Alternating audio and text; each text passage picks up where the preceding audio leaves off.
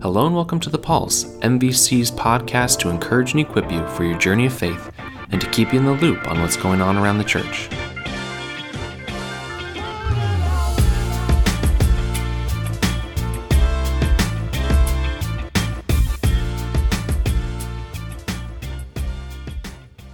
Hello everyone and welcome to episode 216 of The Pulse. David Miles here, and today I am finally sitting down with Pastor Pete again. Pastor Pete, it's been a while. I think maybe our last conversation was when Jace Broadhurst was on the podcast with us. I can't believe it's been that long. That was during sabbatical, and I was only on for a moment, and I stepped back and let you two guys have a wonderful, in-depth conversation. I'd encourage folks to go back to that one. Yeah. But I'm delighted. Thank you for making time for me. And David, I want to officially say Happy Pastor's Appreciation Month. Thank you, Pastor Pete. Happy Pastor's Appreciation Month to you as well. Oh, it's a joy. David has blessed me with a gift. I'm touched. Sarah's off in Pennsylvania finishing retreat number 2 for her ordination process. The love of the pastor, those of us that are in leadership of our congregation, is just palpable. How much care and affection we have from our people is very, very special. And when we talk to other pastors and friends, including Jace's in his own experience, compared to our church, boy, we have it so good. So good. I agree. Yeah, it is a huge blessing to be here, and it's a blessing to serve in the midst of some really exciting times. Some people have probably heard this idea of an impact initiative that we've teased. We're moving closer and closer to kind of revealing this to everyone. But Pastor Pete, would you mind giving a little bit of background information on what has led us up to this impact initiative? And then maybe we'll just kind of dip our toes in the water, talking about it a little bit. We're not going to let the whole cat out of the bag today, but maybe just a little teaser so people are excited and want to be here when we roll this whole thing out. Absolutely. Well, let's do a little timeline of how we've gotten to the place where we are. And as you said, it's a little bit of a tease. People are still wondering, putting it together. Yeah. But it's been in the air for a while now. Yeah. Sort of like the delayed Bond movie. 3 times they've delayed it. Like, it's out there, but when's it really coming? And so that's sort of what we're talking about with the We Are Family Impact Initiative. So let's go way back. Let's go back in the time machine. All the way back to 1983. The year of my birth. The year of David's birth. And then the Lord opened the heavens, and David Miles was born, and the church was formed, meeting at the school across the street. And in those early pioneer days with Pastor Deal and Nancy moving here from Pennsylvania. Which, by the way, today is Pastor Dave's birthday. So a happy birthday shout out to Pastor David. Happy birthday, Pastor Emeritus David Deal. That's right. That's great. Yeah. Well, that vision of planting a church in Maple Valley with the support of the Presbytery of Seattle and moving across the street. And we've heard stories of Judy Goodwin and others, but she shared that story of walking across after church, kids in tow with clippers to start cutting away brambles and preparing the place. So fast forward, the existing chapel was the sanctuary, the office wing, and so forth. And sometime in the mid to late 90s, plans for a major addition were born. Yeah, and even between that, we have the nursery wing that was built in-house. Clark Hurlbut. That's right. An incredible, the Clark edition. An incredible amount of work went into that, which is kind of that connecting wing between the original building and the new sanctuary that you're mentioning. So that's late 90s. Late 90s. I think in that time when they added that addition for nursery, that's probably when they did the house on the hill as well. Mm-hmm. Clark said that let's try that. We need more room. Let's see if that could be used for Sunday school. It's been used for many different things. Mm-hmm. Late 90s, and Stony Stone, our head elder running the architectural plans for where we are now, has informed us that sometime in the late 90s, plans for the existing sanctuary, the main sanctuary as we would call it, were formed. And we have architectural plans from that period, from those late 90s, early 2000s, from the designs of 5 phases. It's really fun to look at. It really is. And they will be on display. Everyone listening, they'll be on display in the lobby this Sunday, October 17th.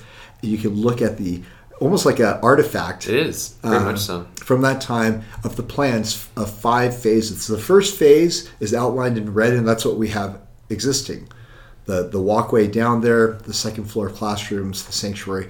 But there were 5 phases. It included a chapel and a choir room. I think phase 7, 8, and 9, there was a helipad, maybe, I don't know, things that they left off the chart. But the idea was, let's go forth, let's build this as the Lord gives us opportunity.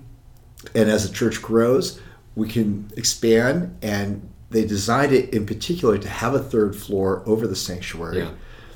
So the original plans, if you look at the drawings, show the preschool and Sunday school classrooms over the sanctuary, and then the existing Sunday school wing turning into an office wing. Mm-hmm.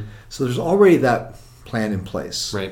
Right. Yeah, there's kind of a mindset of expansion, not just from a building standpoint, but being able to have greater impact in the community, of having more space to invite people in to experience ministry and connect in community. And that really is very much at the heart of what this impact initiative is about. And it has led to a lot of the steps that we've taken over the years that have kind of predated the things that we're doing now.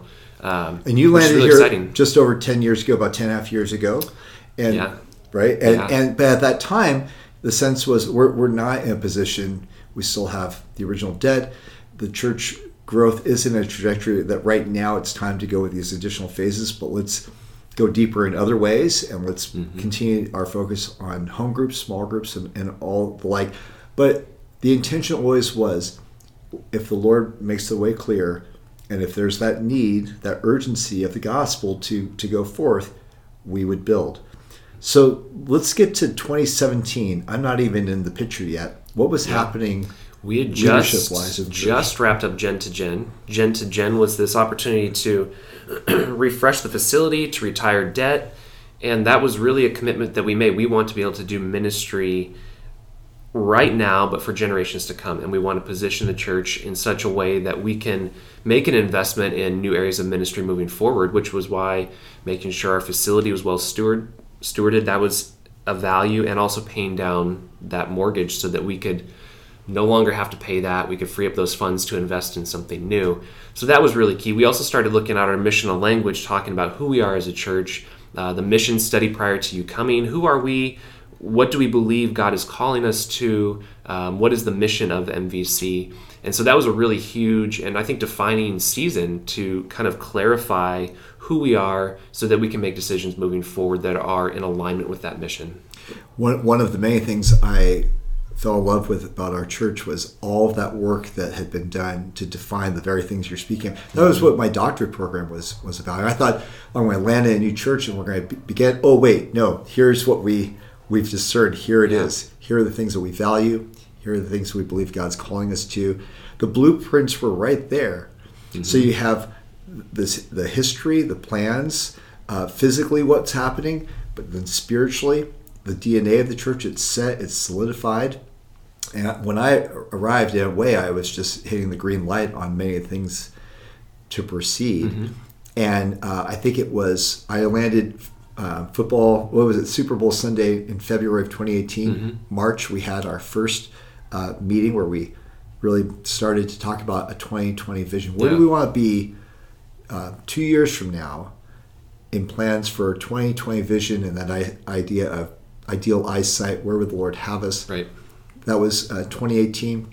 All of that year, loving the church and then listening carefully. I remember in the winter of 2019, mm-hmm.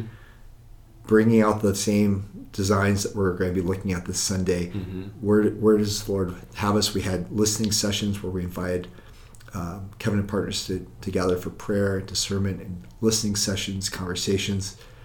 That led to the We Are Family plans that were rolled out by that fall 2019. Yep.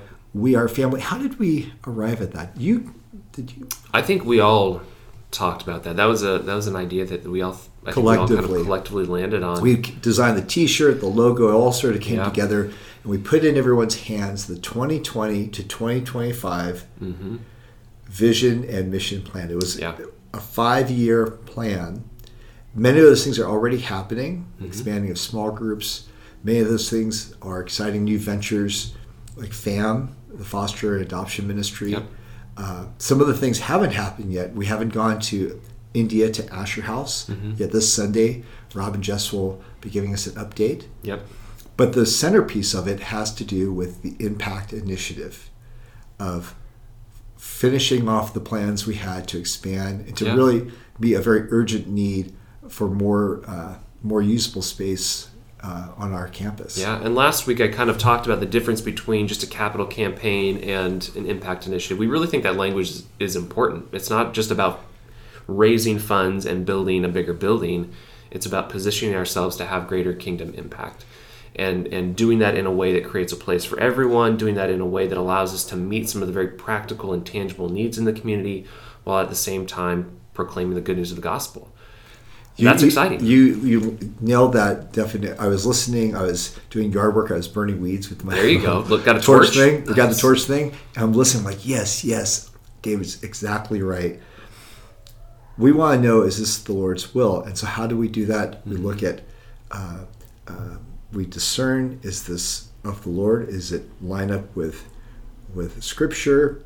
Is there unity in the body? Is there a real need? What are our ministry partners saying? And time and again, it's just green light, green light, green light. But then you wait for the big aha, laugh out loud. God's really making it clear. And for us, that was being able to say that we're debt free. Yeah. And that happened sooner than we anticipated. 2.5 years sooner. Yeah. I was thinking of all kinds of ways. Well, maybe we could announce that we're debt free as we're cutting the ribbon and going into a new building or breaking ground. It just, Lord, is there some way that we could take this big weight off? I know the congregation wants to see that retired before we do something new. Right. And the Lord made that possible through the generosity of our covenant partners, through sound stewardship plan of our elders. And then God's provision in some unique ways through COVID. That's the thing. This is all in the midst of COVID, of not having services in person for months, of people, having to deal with job circumstances and all kinds of different things. God still provided in such a way that we were able to pay that off 2.5 years early, which is truly amazing. So I started by saying how much our congregation loves us as pastors, supports our whole team, all of our directors. It also is an extremely generous church and a mission-minded congregation. And that's just proving to be true. As we begin to, as David's been saying, we're rolling out this information, we're teasing it. Really on October 24th is when it's going to go live in public. Yep. All the information will be distributed. There will be information in the service, a video that you're making. There'll be folks around to help answer questions, the website, and all of this has been in-house. All the plans between the team you're working with directly with Stoney and Gordon Mormon, who's been building hospitals for 30 years in Seattle, and Rob Rudenhill, and that whole team, and then Natasha, who's leading her incredible team of communication plans, all of it being done in-house. We didn't go out and hire some, fancy, slick promotion company. We didn't promise anyone any kind of, 3% of whatever is raised. We said, let's come together, let's rally the resources we have in this generous, mission-minded, loving church. Yeah. And here we are. We're just about to have our big unveiling. Yeah, and I think you speak to something that's really important. The fact that God has assembled people in this place to navigate this process. You've been through, just to use the term, capital campaigns before. I help navigate through Gen to Gen. The people that you've mentioned on our teams, Whitney Hull, the other people on our communication team. These are people that have experience and knowledge in these sorts of things. In the Colossians, these are people that are in-house that God has assembled here at this moment in this period of time to walk through this process, so that we're not having to go out and spend tens of thousands of dollars on, an outside firm, because there's experience in-house with all of this, which is fantastic. I'm already on sabbatical, and they're having a meeting, and Cammie starts sketching. Cammie Wright, our director of Kid Venture, she's got another full-time job, but she has incredible gifts in communication. She's sketching out, and she shares with the team, as everyone's talking about what this looks like, the logo of what all of this will look like. in-house. Yep. In the middle of the night, Lisi wakes up. Lisi McGlashan, and she and Doug are on the team, and she's just praying about, Lord, how is this all fitting together? And she said, there's something here for everyone. This plan that we're coming up with, it's not going to just serve one aspect of our community. It's really going to touch everyone. And she said, it's as if there's a place for everyone. Yeah. Boom. Light bulbs go off. Mm-hmm. I'm getting chills just thinking about how all these things are connecting together. It's really exciting. And as we've had some preliminary conversations with people in the church about this, to hear the excitement and to see the excitement is really wonderful. This last Sunday, we had our Next U class. And so I gave a tour of the facility to people who were in that class. And I kind of did a little bit of this, kind of teasing this out a little bit for them. And just to watch the excitement and to see people, several of these people are new to the church, see the excitement that they have about the direction that God is leading MVC.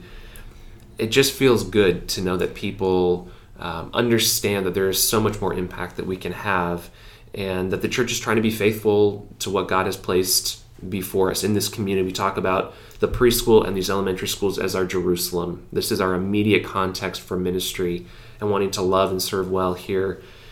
It's really exciting. I want to say two more things about that excitement. Number one, as you're leading Next U and inviting folks to become a part of our church, you were struggling to find a place to meet. Yeah. And after you went on that tour, you came back to find all the middle schoolers in that room. Yeah. So there is a real urgent need. Our facility, we're just on top of one another. Right now, we're tucked away in a little office to try to find a quiet place to record. So that's number one. Number two, back to the founding of this church and Pastor Deal's birthday, 1983. We're coming up our 40th anniversary in 2023.